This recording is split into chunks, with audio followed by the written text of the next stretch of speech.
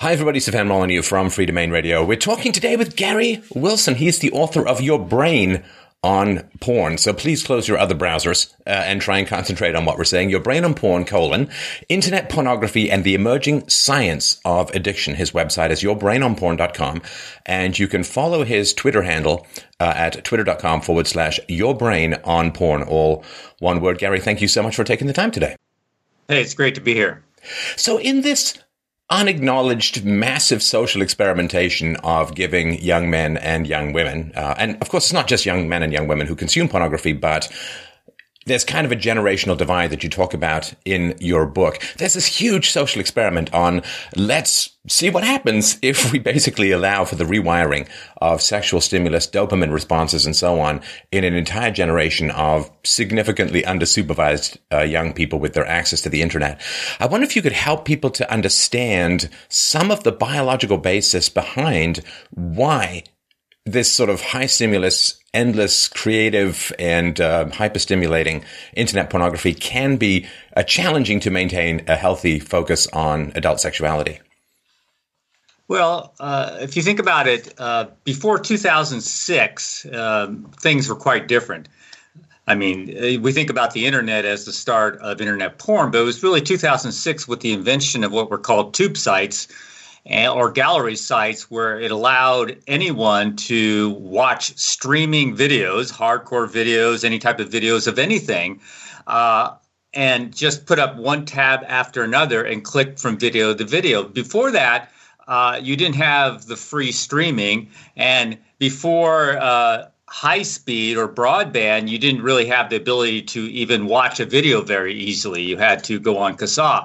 So this is the first time really when young men, young women were able to just watch anyone do anything, and they could condition themselves in two ways, the way I view it. You can condition yourself, oh, this is the way people have sex, this is the way I should have sex, I should do these acts. Secondly, there's a different type of conditioning that occurs where, oh, this is what I need to turn me on. And for a porn viewer who's chronically using, that would be needing to be a voyeur, needing to click from scene to scene, needing constant novelty, needing all these things in order to be aroused. And what would often occur is when young men and occasionally young women would get together a real partner, watching internet porn is not the same as engaging in sex, so they couldn't get aroused. So there's all sorts of implications, but that's the first implication that I talk about. Well, and I think the way that you talk about particularly this dopamine issue, the sort of I want it chemical, it's important to think of the brain. It will constantly try to dampen down excessive stimulation. You know, like if you suddenly hear a loud noise, you're going to do this. You're going to try and dampen down the loud noise input. If you suddenly have a bright light switched on, you know, you're going to squint, your pupils are going to do their thing. And so the idea that our brain is kind of wired for a particular level of stimulation and ladling more and more stimulation, you have to kind of get weirdly analogous. You wear it out, it short circuits or whatever it is. But I think this seems to be one of the reasons why the addict is chasing a satisfaction that requires often ever escalating doses of stimulation and never achieves the satisfaction that the addiction kind of promises. Well, you don't even need addiction for that to occur. So what you're talking about is the reward system, and the reward system is powered largely by dopamine. And dopamine isn't really a pleasure chemical, it's a wanting chemical. So when you're surfing and you're about to click onto a new video, you get a little squirt of dopamine in anticipation. Dopamine is also released for novelty. And interesting enough, dopamine is also released for anything that shocks or surprises you. And even dopamine is released for anxiety. And so many videos, gang rape, bestiality, even strange stuff, can cause anxiety in the porn user. So what's interesting about internet porn, it's sort of a supernormal stimulus in that it has many ways that it can increase dopamine. And what does dopamine do? Well, dopamine tells you this is very, very important and you need to repeat it again because it's important for your survival. Because dopamine is released for sex, for eating, for falling in love, for anything that's important, whether it's achievement, etc. So what occurs in addiction, if you look at something like cocaine, cocaine increases dopamine. In fact, any drug that can cause addiction, it has to do one thing: increase dopamine in the reward system. If it doesn't do that, it can't cause addiction. So what you were talking about is the increasing dopamine. What the reward system does, as you described, is it sort of shuts down and it becomes less sensitive to dopamine, and it may even produce less dopamine.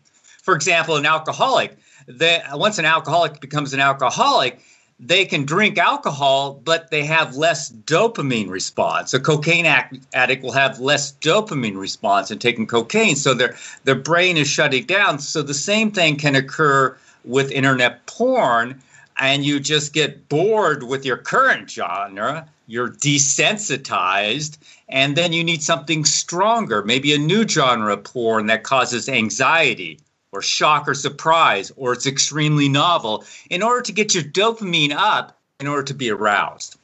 Well, and of course, you can't necessarily, as easily as you point out, be aroused by the pornography you looked at a month ago or a week ago, perhaps. But also, of course, this level of variety and hyperstimulation is impossible to achieve with any kind of real partner. And I think that remains a challenge. At one point, you point out in the book that, over a couple of hours, you can see more partners and more sexual novelty than like half a tribe could have 100,000 years ago. And that is not something that our brains are really used to handling or processing. Yes, and so another way to look at it is we can control our arousal, we can control our dopamine levels with a mouse, with a swipe. And so that's something you can't do when you're really having sex. You can't sit there and go, well, it's been 2 minutes, I'm bored with her, I'm going to swipe. It just doesn't work. You can't watch your partner. You can't, well, I guess you could, but that's the only way you can become aroused. And we have guys report that they could only become aroused by looking at a woman on a screen. If it's a real woman, they can't get aroused. So they've actually trained their brain in order to see it through a screen. So dopamine, as I said, you can wear out the system, but what dopamine does, it also causes brain changes, rewiring, so that you become aroused with everything associated with your addiction. For example, a cocaine addict. If he goes back to the neighborhood that he used cocaine in, he gets a big spike of dopamine and he experiences cravings. In fact, that spike of dopamine might be higher than the dopamine released when he's using. So everything in your environment when you're an addict and you're using sort of triggers the dopamine response and causes these very hard to ignore cravings. Well, a porn addict, they are wiring in everything associated with their porn use, and so that's what makes them aroused. And that doesn't match real sex. Right. And I think at one point in the book, you point out that these triggers can be non-sexual, everything that's associated with the masturbatory act. So there was one, I think it was a young man who, when his parents left to go out and the door slammed when he was trying to quit porn, he ended up feeling the urge because that would be his association that the house was free. Yeah, there's not only those external associations like the house being free, it could be turning on the computer, it could be a pop-up on a news site of some naked lady on the Daily Mail, that's what they have on the site.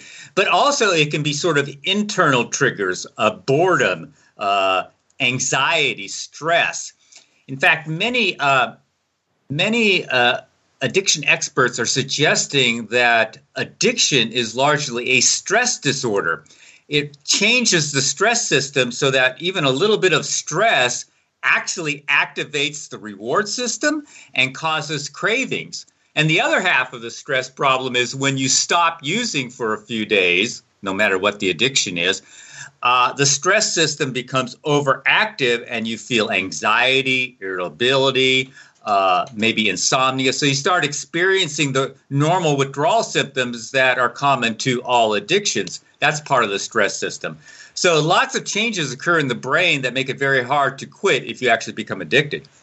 Right. And it's funny, because there's an old trope among people who study these kinds of things, or a sort of cliche. I think it's pretty true, which is that anytime a new technology is invented, it is almost immediately spread through pornography. The film industry originally, showing films at home, had a lot to do with pornography, the old VHS prevalence and so on. I sort of think men invented fire so that women would come closer at nighttime. I mean, this is sort of the entire point of technology.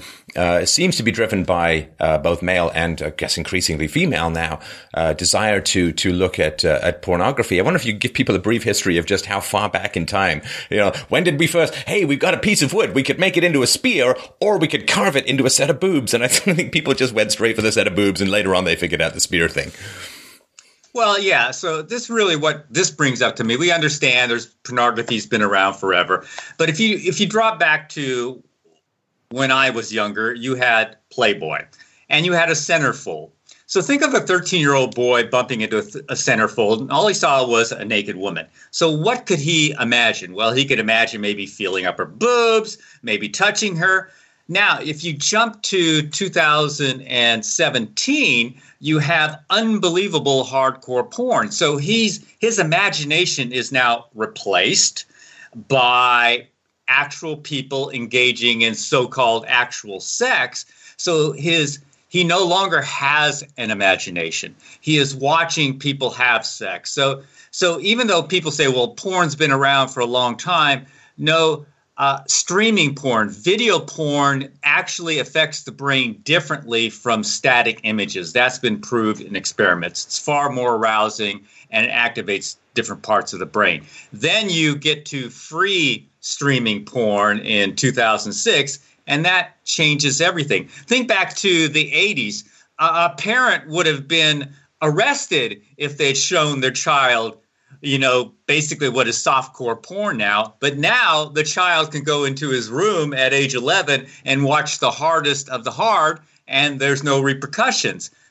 That's because things have changed so drastically in that time. So I really want to point out that internet porn is not like your dad's porn or my porn back in the day. Well, and the funny thing, too, of course, it's sort of, to me, the analogy is, well, fat and sugar have been around forever as well. But the way in which they're concentrated and marketed and included and infused in just about every kind of food stuff that you could imagine, including food stuff, I have no idea why it's there. Then it's really changed the way that people deal with nutrition, something that has been around forever, but was relatively hard to go in. You have to go and battle bees to get some honey kind of thing. And now it's everywhere, infused in everything. And that has fundamentally changed our body's relationship to nutrition in the same way that this sort of access to hardcore pornography at the click of a button has changed our brain's relationship to sexual stimulus. Yeah, think about it. I don't think I've ever seen an obese hunter-gatherer. When you see pictures from Africa or pictures from Brazil, none of them are obese. And yet Americans, 35% of adults are obese and 70-some% are overweight, yet none of them want to be. So it's the environment that's changed. Concentrated fats and concentrated sugars combined with concentrated salt didn't exist in nature. And all of those activate the reward system. In fact, you can take rats and give them free rein to basically what they call cafeteria food, something you'd find, at some restaurant, bacon and fat and ice cream. And almost 100% of them will eat to obesity, and within about 7 to 10 days, their dopamine responses will decline in the brain. So they'll start to change even before they have a full-blown addiction. So yes, it's a powerful stimulus, modern junk food. And then sex takes it to the next level because, of course, what's the number one purpose of every organism? To reproduce. And then what is the biggest reward in terms of our brain, in terms of dopamine, in terms of endorphins and opioids? It's sex and orgasm. So now we've co-opted the sexual circuits, the innate sexual circuits, just like the innate eating food circuits of the brain have been hijacked by modern junk food. Right. And it sort of struck me the sort of back in the day, of course, the great reward, and your book does focus a lot on men. I'm sort of get to the female consumption in a bit. But one of the things that struck me was that sort of back in the day, I mean, way back in the day, sort of Stone Age days, if you wanted, as a young hunter, a male, if you wanted sexual access, then you had to go and kind of prove your worth. You had to go out there. You had to say, okay, I'm able to provide for a family, and I'm respected within my tribe, and I'm willing to conform to basic tribal norms, and so I'm not some sort of freak who's going to be ostracized and thus put my offspring at risk. And so the sexual access was something that came about after a significant amount of social self-proving. And yes. Now, with this massive variety, and as you point out in the book, variety is associated with overconsumption. You eat more at a buffet than you do with a single serve a la carte. Yep. And now, of course, the orgasm is accessible with no social interaction. And as you point out in the book, can sometimes eclipse people's desire or need for social interaction. Well, especially now that we're going to have virtual reality porn, young men can interact with virtual reality. And now we have sex dolls and sex robots. So soon you won't even need anyone at all. Yeah, and guys mentioned this. A lot of them have been interacting with a screen, not only porn, but playing video games for 8 hours a day after they get home from school. So they don't have the social skills.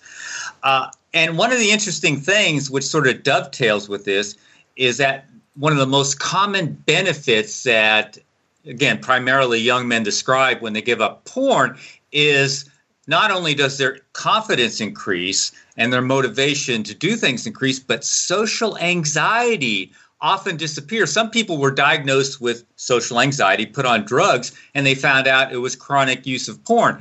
That's still hard to explain, but that is reported over and over, even in those young men who do not feel they're addicted. So the internet now, with Facebook, with video games, with porn, is, as I think, really inhibiting social development. And, of course, we see increasing prescription of Viagra to the under 30 set, and erectile dysfunction seems to be growing. This is a quote from your book. You say in 2014, a Canadian sexologist study showed that problems in sexual functioning are curiously higher in adolescent males than in adult males, which are already rising. Said researchers, 53.5% of male teens were classified as reporting symptoms indicative of a sexual problem. Erectile dysfunction and low desire were the most common. Now, of course, the stereotype of the perpetually horny teenage boy with the nonstop diamond hard erection seems to be kind of falling by the wayside if sexual dysfunction is rising among the young much faster than among middle-aged men. Yeah, I mean, we go back to Kinsey's day in 1948, and men under 20, the ED rate was less than 1%. Men under 45, it was about 3%. And so we've seen some studies up to 33% in men under 40. That's a 1,000% rise. In Japan, they did a survey in 2010. 36% of Japanese men ages 16 to 19 had no interest in sex, and that had doubled since 2008. So we're seeing some surveys that are showing ED rates in young men higher than older men. That is nearly unbelievable. And also the low libido rates. The study you mentioned, the low libido rates were about 24%. So 1/4 of young men, 16 to 21-year-olds, had low libido. I can't even fathom that. So something is drastically changed. And if you look at something else, there was a study in 2015, and it found that the percentage of sexually active high school people, I think it was ages maybe 16 through 18, had dropped from 38% in 1991 to 30% in 2015.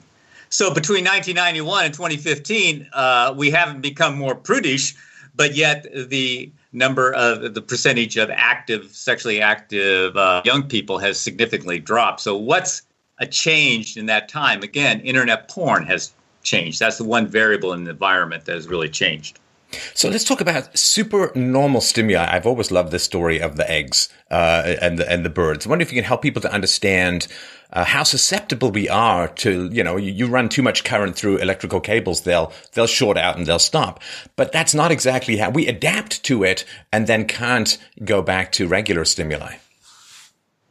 Yeah, so supernormal stimulus or stimuli, it was coined by a Nobel Prize winner, Tinbergen, I think back in the 30s. And what he found is that you could, like you said, the birds. So what he did is he created fake eggs. And the fake eggs for shorebirds were larger, they were brighter, they had more speckles. So the shorebirds actually ignored their own eggs to sit on those other eggs.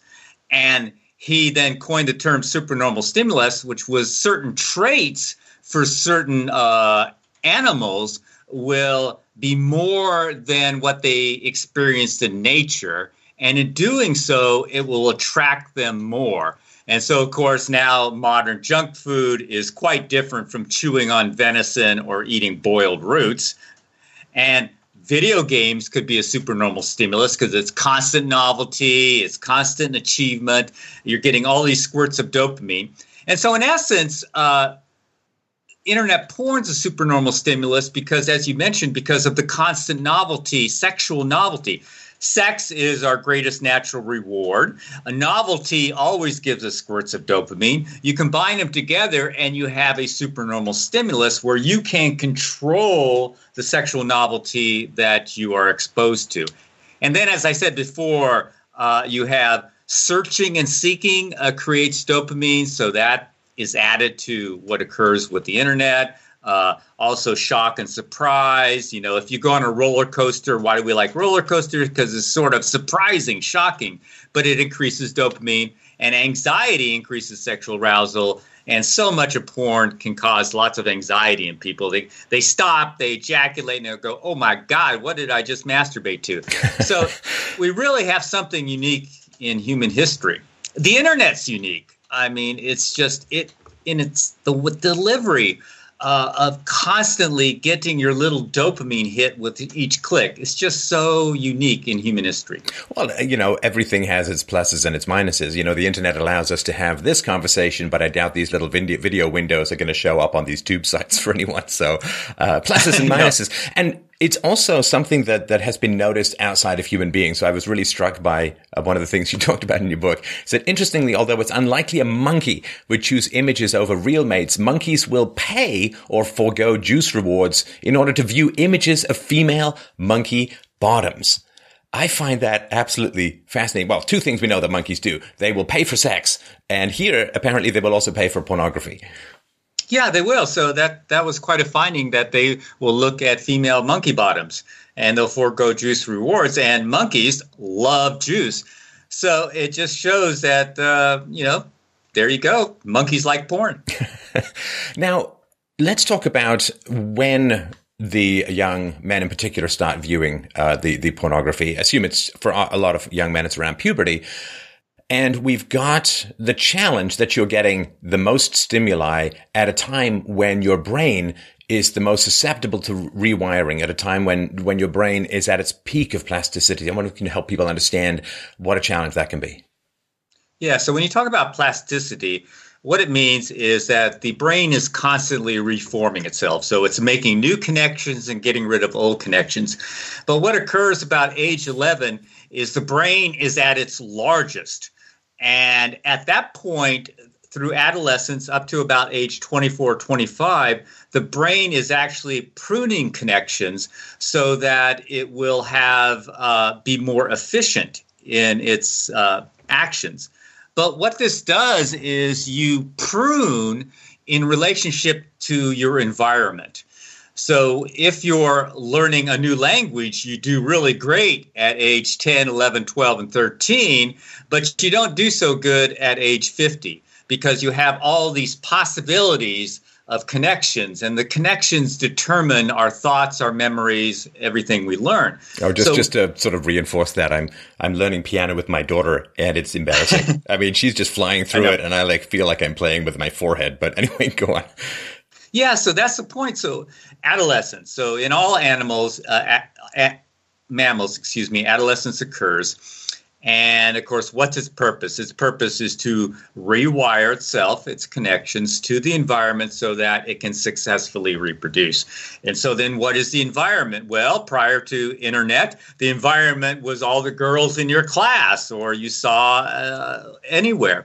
But now the environment sexually a male is masturbating, instead of thinking about Sally in math class, he's not thinking about anything. He's watching adults do hardcore acts, and that's his sexual arousal. So he may do that for 2, 3, 6, 7 years, every day, masturbating to porn, rewiring his sexual arousal template to porn before he ever gets with a real person. And that becomes a very powerful set of pathways. Now, how do we know it's more powerful than an adult? So what occurred when we first started monitoring this about 10 years ago is old guys being 30 or older, showed up on my wife's forum, and they quit porn because they thought it causes sexual problems. They had chronic ED. Well, they recovered in about 6 to 8 weeks. Then later on, the younger guys who grew up using internet porn started to quit because they had erectile dysfunction. It took them first maybe 4 months, 5 months. Now we're seeing it take a year, 2 years, 3 years. Young men in their 20s needing 2 to 3 years in order to achieve an erection with a real woman. Yet the older men still, it doesn't take very long because they didn't grow up using internet porn during adolescence. Right. And I can certainly see how this kind of, in a sense, death spiral of erections can occur, because if you're, hyperstimulated with, freaky new stuff all the time on your internet browser, and then you get used to that high level of dopamine addiction, then you go out and try and, have sex with a real woman or a real man, then what happens, of course, is there's a crash. And then because you have difficulty performing or staying aroused, it becomes stressful and worrying. It becomes easier to go back to the pornography, which again makes it tougher to sort of emerge from that amniotic sac of self-stimulation and get out into the real world and have a relationship. It certainly does. And that's one of the reasons they often go back. Back to the dopamine thing, you said a crash, and that's actually what occurs because dopamine is about expectations. So if someone told you, man, that movie was great, and you go to it, and the movie was okay but not great, you're actually disappointed. You feel disappointed because your dopamine dropped. Dopamine drops when expectations are not met. So you have a young male who's been masturbating to porn for 6 years. He gets with a female. He goes, oh, boy, this is going to be great. This is going to be just like porn. And it's not. His dopamine drops. Not only is he disappointed, but since dopamine is behind erections and sexual arousal, he doesn't feel any sexual arousal. He doesn't have an erection. So he's actually conditioned his reward system to expect certain things. He's actually training for the wrong sport. It's like he's playing golf in order to become a basketball player, and it just doesn't work out. Right. Now, the sexual reward mechanism seems to be at the core of a lot of these kinds of physical addictions. You point out alcohol and cocaine deal with dopamine-raising substances, and that seems to me somewhat, very important. Anything which is hardwired into our sexual reward centers has the potential, I think, to almost like demonic possession to sort of take us over, because it's the fundamental reason why we're all here and why we all evolved. Yeah, so there's something, if we want to get more technical, the reward center is actually a place within the reward system, and it's a place where we decide moment to moment whether we want to approach something or go away from it. It's constantly deciding for us with all the other input from other parts of the brain. Now, what's interesting is if you get down into the reward center and you look at it even closer on animal models, you find that the sexual part that gets turned on and causes our excitement is actually largely separate from other natural rewards. It's separate from drinking water. It's separate from food. And what they found is that meth, cocaine, heroin, those type of drugs actually turn on the sexual nerve cells in the reward center, but not so much the others. So in other words, why these drugs are so addictive is because they actually literally hijack the same nerve cells that are there for sexual arousal. It also helps explain why those who are chronically on drugs like cocaine and meth, once they get off, they have no libido at all. So they're not getting that same group of nerve cells stimulated. So, you hear sexologists say, "Oh, well, everything's the same. Watching sunsets, petting your cat, it's all the same as sex. So does that mean you can get addicted to watching sunsets?" It's not the same. It's not at all the same. The nerve cells for sex are quite different, and they're the same ones activated by the hard addictive drugs. And as you point out in the book, and I really want to reinforce this point, and we'll put links to the book, of course, below, and I really recommend that people have a look at it. But you point out that if you're addicted to food, there's that Mr. Creosote satiation point where you just can't eat any more food and you have to stop. And of course, a lot of people would imagine that internet pornography has as its endpoint the orgasm. But it's never a bad day when you learn a new word. But as you point out, there's this phrase called edging, wherein you can continue, in a sense, like the old Roman style, like you'd eat a meal, you'd throw up in a bucket, and then you'd eat again. Yeah. You can keep this kind of cycle going with internet pornography, which is, in a sense, the worst thing you can do for this artificial dopamine raise. Yeah, so you have two things going on. You talk about edging, and that's described quite a bit, where guys will decide not to orgasm in order to elongate their session. And they may describe 2, 3, 4 hours. And so they're clicking through maybe 100, 200 videos while they're edging and not orgasming. And during all this time, the dopamine's very high. And so dopamine is a brain training message. It says, okay, this is very important. So they're training for very long periods through edging. And often edging is associated with eventually coming down with sexual dysfunctions, we have found out, having read thousands of these stories. But here's the other thing about satiation. So you're full with food, but as you said, there's no limit really to internet porn. So guys will have an orgasm, and then they'll go searching for something really novel or extreme to cause shock, surprise, anxiety, and then that ups their dopamine and they become aroused, and so they do it again. So they'll go through this up and down pattern, sometimes for hours on end. Or they'll just stop and they'll just start watching porn.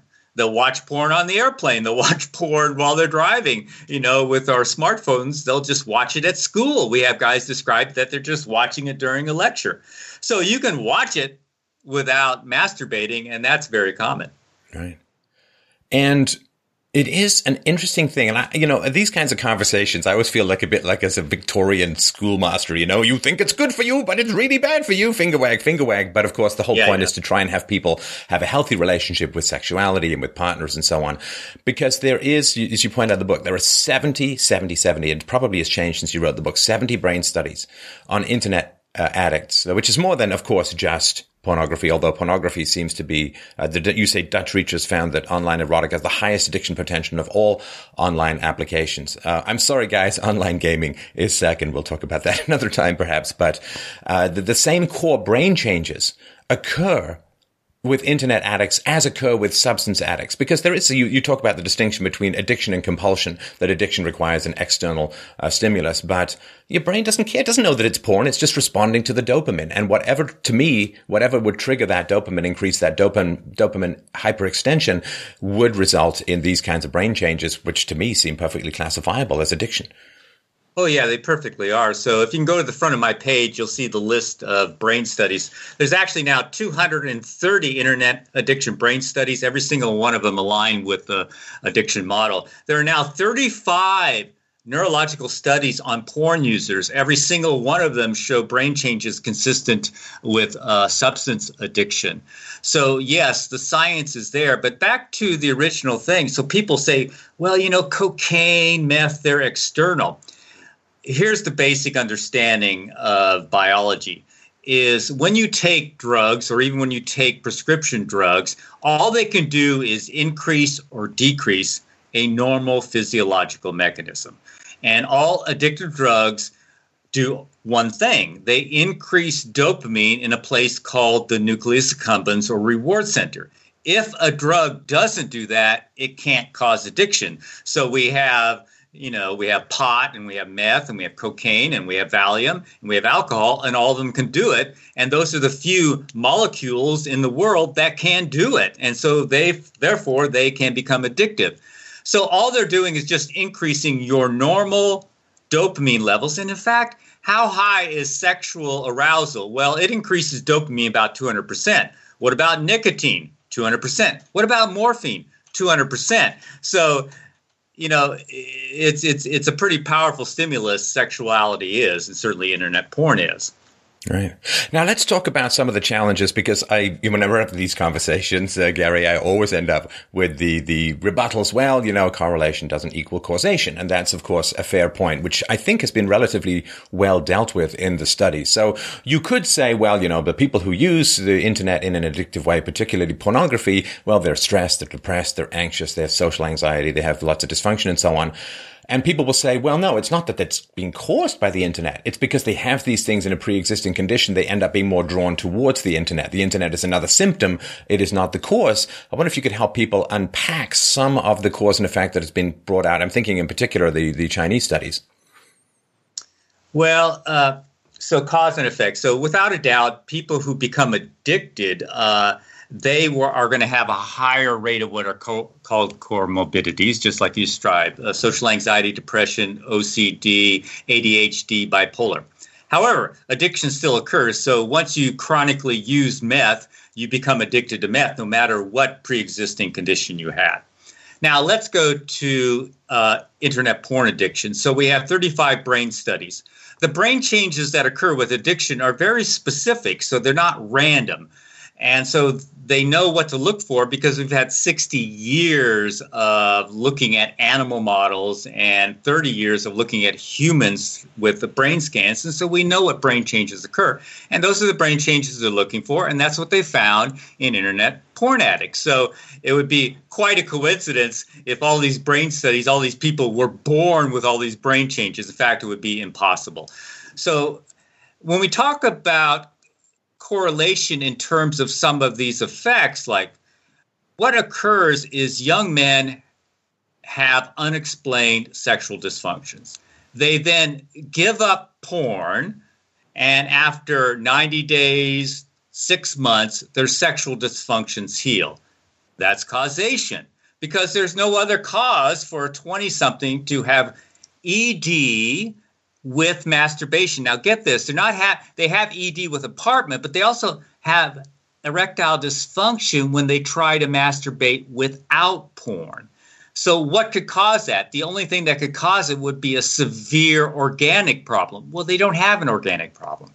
So, thousands of stories of young men healing medical conditions, sexual medical conditions, by giving up porn. Then we have thousands more of young men and some young women who see their social anxiety decrease, their depression decrease, their brain fog go away, their motivation go up. Many benefits occur. So that, again, is showing causation. There are 5 studies that have had porn users stop using porn. All 5 studies found significant changes. 3 of the studies were studies on men with sexual problems. The sexual problems were healed. 1 study was on couples, and when they tried to give up porn for 3 weeks, they valued their partners more than the ones who didn't give up porn. Then they had another study, and this was looking at the ability to delay gratification. You know, the marshmallow experiment where you put the marshmallows in front of the kids, and those that are able to resist eating the one marshmallow get a bunch more marshmallows. That's the ability to delay gratification. It's very important in success in life. Well, what happened is in this study, they had 2 groups. One group gave up their favorite food. The other group tried to give up porn for 3 weeks. Those that gave up porn were after a battery of tests, were found to have much greater ability now to give up, to delay gratification than they did before they gave up porn. So porn was unique because those that gave up their favorite food didn't see any changes. So the studies that have actually looked and eliminated porn, they have found significant changes. Well, I mean, self-control is a muscle. It strengthens when you exercise it, and it weakens when you don't. It's just one of these wisdoms that used to be accepted, which we kind of gave up in the bland biological rush to hedonism. But the point was, in this experiment, it had 2 groups, and one group tried to give up their favorite food. So they were trying to exercise that muscle, but it had no changes. It was giving up porn that created the changes. One of the things that I think is really fascinating in the book is that you talk a lot about the dysfunctions that occur in the sexual realm.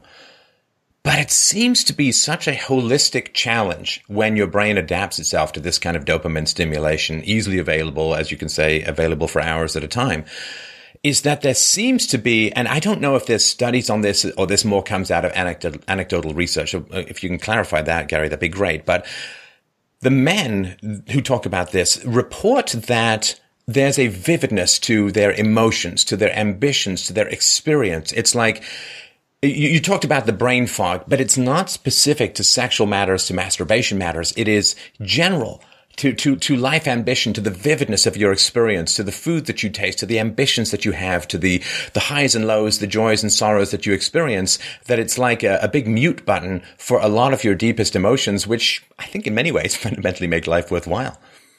Yeah, one of the most common benefits they describe is they feel more emotions. They will say, I cried for the first time in 10 years. I haven't cried since I was 13 and started using porn. Or I was watching a movie and I started laughing more. Today I saw a post on the forum said, everyone's saying that music is better, sounds better, and it's true. So that's very common. Colors are more vivid. Food tastes better. They come out of what is generally not just a brain fog, but a fog of life. And they'll talk about seeing a girl, looking at her face, she smiles, and they feel their heart flutter, and they go, "What's that?" And they don't know because they started using porn at 11, and they'd never felt those emotions when looking at a girl at school. And they're going, "Oh my God, what's this weird feeling I'm feeling?" Well, they're feeling excitement from just seeing a girl smile at them. So that is one of the most common things. And so if we think what could possibly be the cause, well, neurologically, dopamine is about motivation. It's there for learning. In fact, ADHD drugs are dopamine-raising drugs. Social anxiety, low dopamine. They often get dopamine drugs. So dopamine's involved with everything that motivates you to go after anything in life. So when it's low and diminished, it can have broad, far-ranging effects on many aspects of your existence. Well, and I think it's interesting because I get a lot of comments. I'm going to be 51 this year. I get a lot of comments from people like, I can't believe how much energy you have, how much work you do, how much you produce, and so on. And these are people who are like 30 years younger than me. And it's like, man, when I was 20, I was like, I wanted to eat the world and shit out a blindingly bright future. I mean, it's, the idea that there is this torpor or this, I mean, I know that there has been significant declines in testosterone among Western males. I don't know if there's any relationship between this and internet, because it started occurring, I think, after the Second World War. But I think it's hard. And there's an old Seinfeld about this. Like if they give up masturbation, he's like, I can think, I can do things. I have clarity and so on. And I think it's hard for people to understand who they are if they do have this dysregulation in the dopamine system, which sounds like a very abstract way of saying you've kind of become a robot to a lack of stimulation.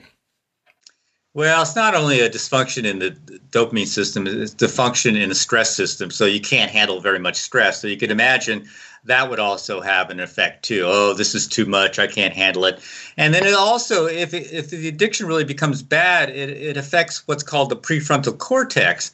And so they have found that in 11 studies in porn users or porn addicts that their prefrontal cortex is affected. And the prefrontal cortex is behind most of our human cognitive great things. So it's the ability to process information, the ability to do pretty much everything that's human is associated with the prefrontal cortex and its functioning. So that can be dampened down. So when you eliminate porn and you probably get the heck off the internet. I mean, think about it. So we talk about dopamine. Well, dopamine is telling you you've accomplished something. So if I click on a news site, I get a little squirt of dopamine. Did I accomplish anything? No.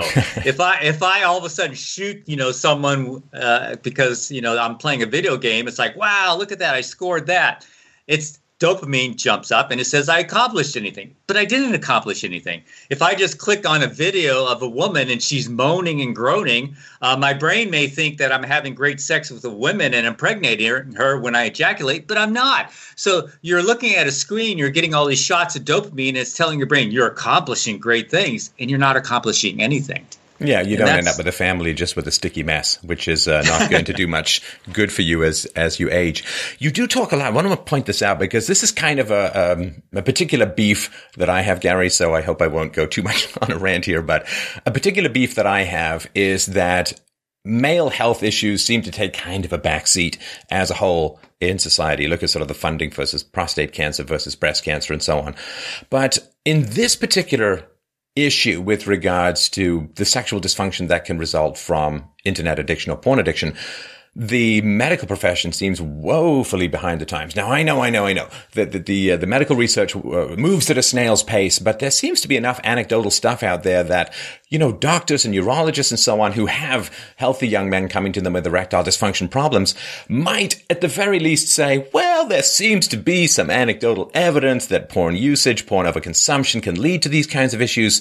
But the people you talk about who try and figure out what's going on with their, their plumbing, generally don't hear any of this. And it seems like, I don't know, like smoking in 1930 or something. It's just like way behind the times as far as even some of the anecdotal information that could be passed along by health professionals.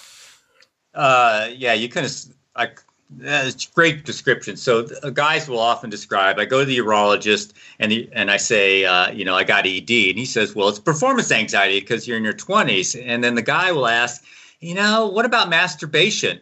And the doctor will say, no, masturbation doesn't cause ED. And that's the end of the conversation. So what's missing in that conversation? The young man, when he says masturbation, he means masturbation to porn. And that's why the new word FAP was invented, right? Because there is yes. masturbation and there's masturbation to pornography. And I didn't even know that distinction. Thanks again for the book, new word. But FAP means masturbation to usually intense internet porn, not just like a picture of someone in a swimsuit, but that kind of stuff, right? Yeah, so there's always this disconnect. Now, last year I published a peer-reviewed paper, a review on internet porn and sexual dysfunctions with 7 U.S. Navy doctors. So they were becoming aware of it. I gave a talk last month to a very large chain of urology clinics, medical doctors, about this. So they're becoming aware. And the reason they asked me to give this talk is because they've seen a tremendous drop in the average age of those clients that are coming to see them for sexual dysfunctions. And if you go to my front page, I have a few things that are sticky there. One of them is the studies that link porn use or porn addiction to sexual problems. So there's about 20 of them now. And now there's about 120 articles by urologists, urology professors that also are suggesting that porn can cause problems. However, as you said, it's moving really slow. So the vast majority of men who go to doctors, urologists, or GPs, the GPs will never even think of porn as the problem. And you're right, a lot of men's health problems are not addressed correctly. And what my site did differently is it didn't look at, okay, porn is bad. We came from the view that what effect is internet porn having primarily on men? And we suggest young men, all men, give it a break and see if they feel better. So we sort of clashed at the beginning with some other groups who were either religious-based or feminist-based who said, we need to look at this from porn's bad because it's about patriarchy or it's about that.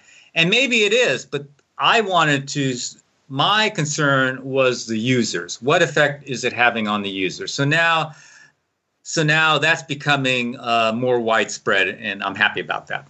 I think it was in the book, Gary, you talk about, I think it was on your wife's message board that only about 7% of the men who came along to talk about these issues out of concerns for religious, like violating religious morals or religious standards.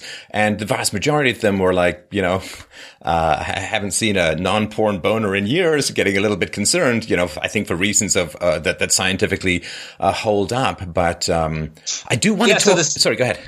Yeah, the 7% was on NoFap when they did a survey. Only 7% were quitting for religious reasons. And when they did a survey, 60% of members of Reddit NoFap, which is a huge site, about 230,000 members trying to give up porn, 60% were atheists or agnostic. So this whole movement of, I guess if you can call it, to give up porn is largely is non-religious based.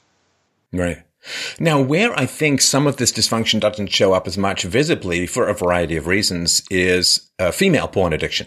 So recent studies, like 1 in 3 of the adults who are browsing internet porn sites are women, and some of their tastes seem to gravitate a little bit towards the darker stuff at times. But of course, with women, the erectile problem doesn't show up as much. If you have enough lubrication or whatever, then they're not going to experience that same kind of performance anxiety, which doesn't mean that they're enjoying the sex anymore. It just means that there are fewer external visible signs of that lack of enjoyment. Where do you think it stands for women, or have studies been shown that there are similar effects on women? Do they differ from what happened to men's brains? So they really haven't looked at women, either in the brain studies or in the sexual dysfunction studies. There was one couple of studies that did come out that actually found that porn use was related to less sexual satisfaction, but sometimes with women it was more sexual satisfaction. So it's really very poor on the women's side. And as you said, the key factor is that men can recognize pretty clearly with their erection, okay, is it working or not, where a female will often blame the partner. Now, the women, not long ago, a few years ago, actually, my wife did do a search for females who had problems on Reddit NoFap, and surprisingly, there was quite a few. What they would also do, many of the women, is they would combine a vibrator, another supernormal stimulus that can't be matched in nature, with porn. And they would complain, I can't orgasm with a partner, or I'm having even trouble orgasming with porn. So a few women will recognize it, but I really think that it's much, much harder for females to recognize the problem. And this is always the question, how are women affected? How many women are affected? And really, there's not a lot of good information out there. Well, it's funny, and this is, of course, amateur theorizing time, so I just invite listeners to toss this aside if it makes no sense. But my sense of things, Gary, is that the woman's sexual stimulus, a man's sexual stimulus is generally related to signs of fertility, like youth and curvaceousness and so on, good hair and whatever, right? Whereas a woman's sexual stimulus tends to be, of course, reproductive fitness and fertility, but it has a lot more to do with other complicated things regarding men. So, for instance, where the man stands on the social hierarchy can be important, how many resources the man can bring to the relationship. And I'm thinking the 50 Shades of Grey example, where that to me seems a real example of hyperstimulation for women, because, usually if you want a rich man, well, he's been sitting at a desk for quite a long time and he's not going to have washboard abs. And if you have a guy who's got that much time to work out, he's probably not going to have that much money. But it all comes together. He's gorgeous. He's really wealthy. He's fantastic physique and so on, and all of these things don't tend to tie together. And so I think where women's sexual response gets hyperstimulated, it's with a wide variety of things that have more to do with the fact that, evolutionarily speaking, women would be dependent on a man to bring them resources when they have kids. So you wouldn't want to just go for fertility markers, but resource markers would be important as well. Yeah, it's interesting that when it comes to porn, an interesting phenomenon is that women often gravitate towards gay porn. So they're watching two men. Another thing is they have in the past, I don't know how it is, gravitated towards the stories. They like to have stories where the men don't. So those are some differences. And you're talking about, the females gravitating towards a male, an alpha male with resources. That's sort of our evolutionary view. Today, about an hour ago, I saw a study where they found the opposite. They found that the women were gravitating more towards good-looking men, and so it's like it just completely turned things upside down. So who knows if things are changing now that the internet is giving us all this stuff. Women can get resources from the state through the welfare state, so that may have lowered their requirement for these kinds of resources. So let's talk about some of the challenges that men face when deciding to wean themselves or quit cold turkey when it comes to internet pornography, because what is it? Is it flatlined? That's the phrase that is used for non-responsive penises and so on. And there is, of course, a panic that men feel, oh no, my penis died, it's never coming back to life kind of thing. Can you help people men, I guess, is where most of this information lies, Gary, but help men please understand what the likely consequences are for them if they do decide to take the no-fap route. Yeah, so the interesting thing is that we're finding that even men that aren't addicted or aren't even using that much, when they give up porn, they also see benefits. Like there was a huge paleo group about 3 years ago, and they challenged each other, very famous guy, I forget his name, to give up porn for a month. And so you had reports back like, wow, my wife, I'm chasing her around, my house. I have a constant boner. So you don't need to be addicted to experience benefits. But when you do give up, one of the things that does happen, usually about a week into giving up, often you feel great. Oh, I have lots of energy. Then you enter what they describe as the flat line. What is the flat line? Well, your libido drops. Sometimes they describe that their genitals shrink. Some have described them turning blue, cold. They look at women and they go, well, objectively, she's gorgeous, but I feel nothing. And this flat line can last for a few weeks. But if you have a severe addiction, especially young men with a severe addiction, we've seen the flat line last for several months. And what's odd is some of the young men who choose to then relapse back into porn, it kicks the flat line back in. So it can be quite upsetting. And they often return to porn and return to lots of masturbation in order to get out of the flat line. And there's a myth out there. They'll say, well, this is just normal. This is the way it's always been for males. And I try to tell them, no, this is not how it's always been. If you ever went to an army base back in the 50s and 60s, you had lots of prostitutes around it because when the men were in boot camp and they couldn't masturbate for 8 weeks, they didn't lose their libido. They didn't have shrunken penises and they didn't turn blue. They were ready to go once they got a chance to get off base. So, no, this is not normal for a man, and it doesn't naturally occur.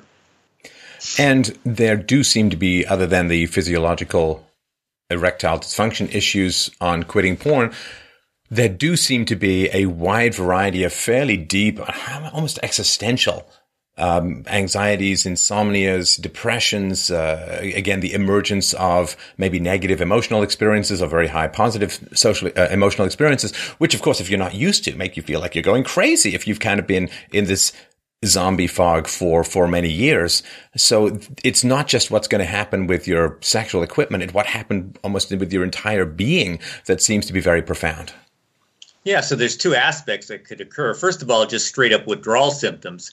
And withdrawal symptoms absolutely occur when a porn addict stops using. We've been collecting these for years, and they can be almost as severe as drug withdrawal symptoms.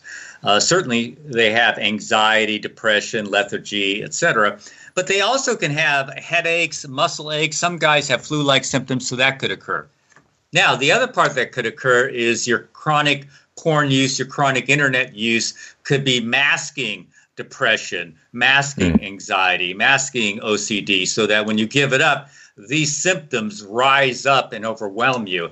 And one of the groups that we try to warn is those with obsessive compulsive disorder. Those people who give up porn often have the hardest time, especially if they try to go without masturbation for 90 days. We would never suggest it for them.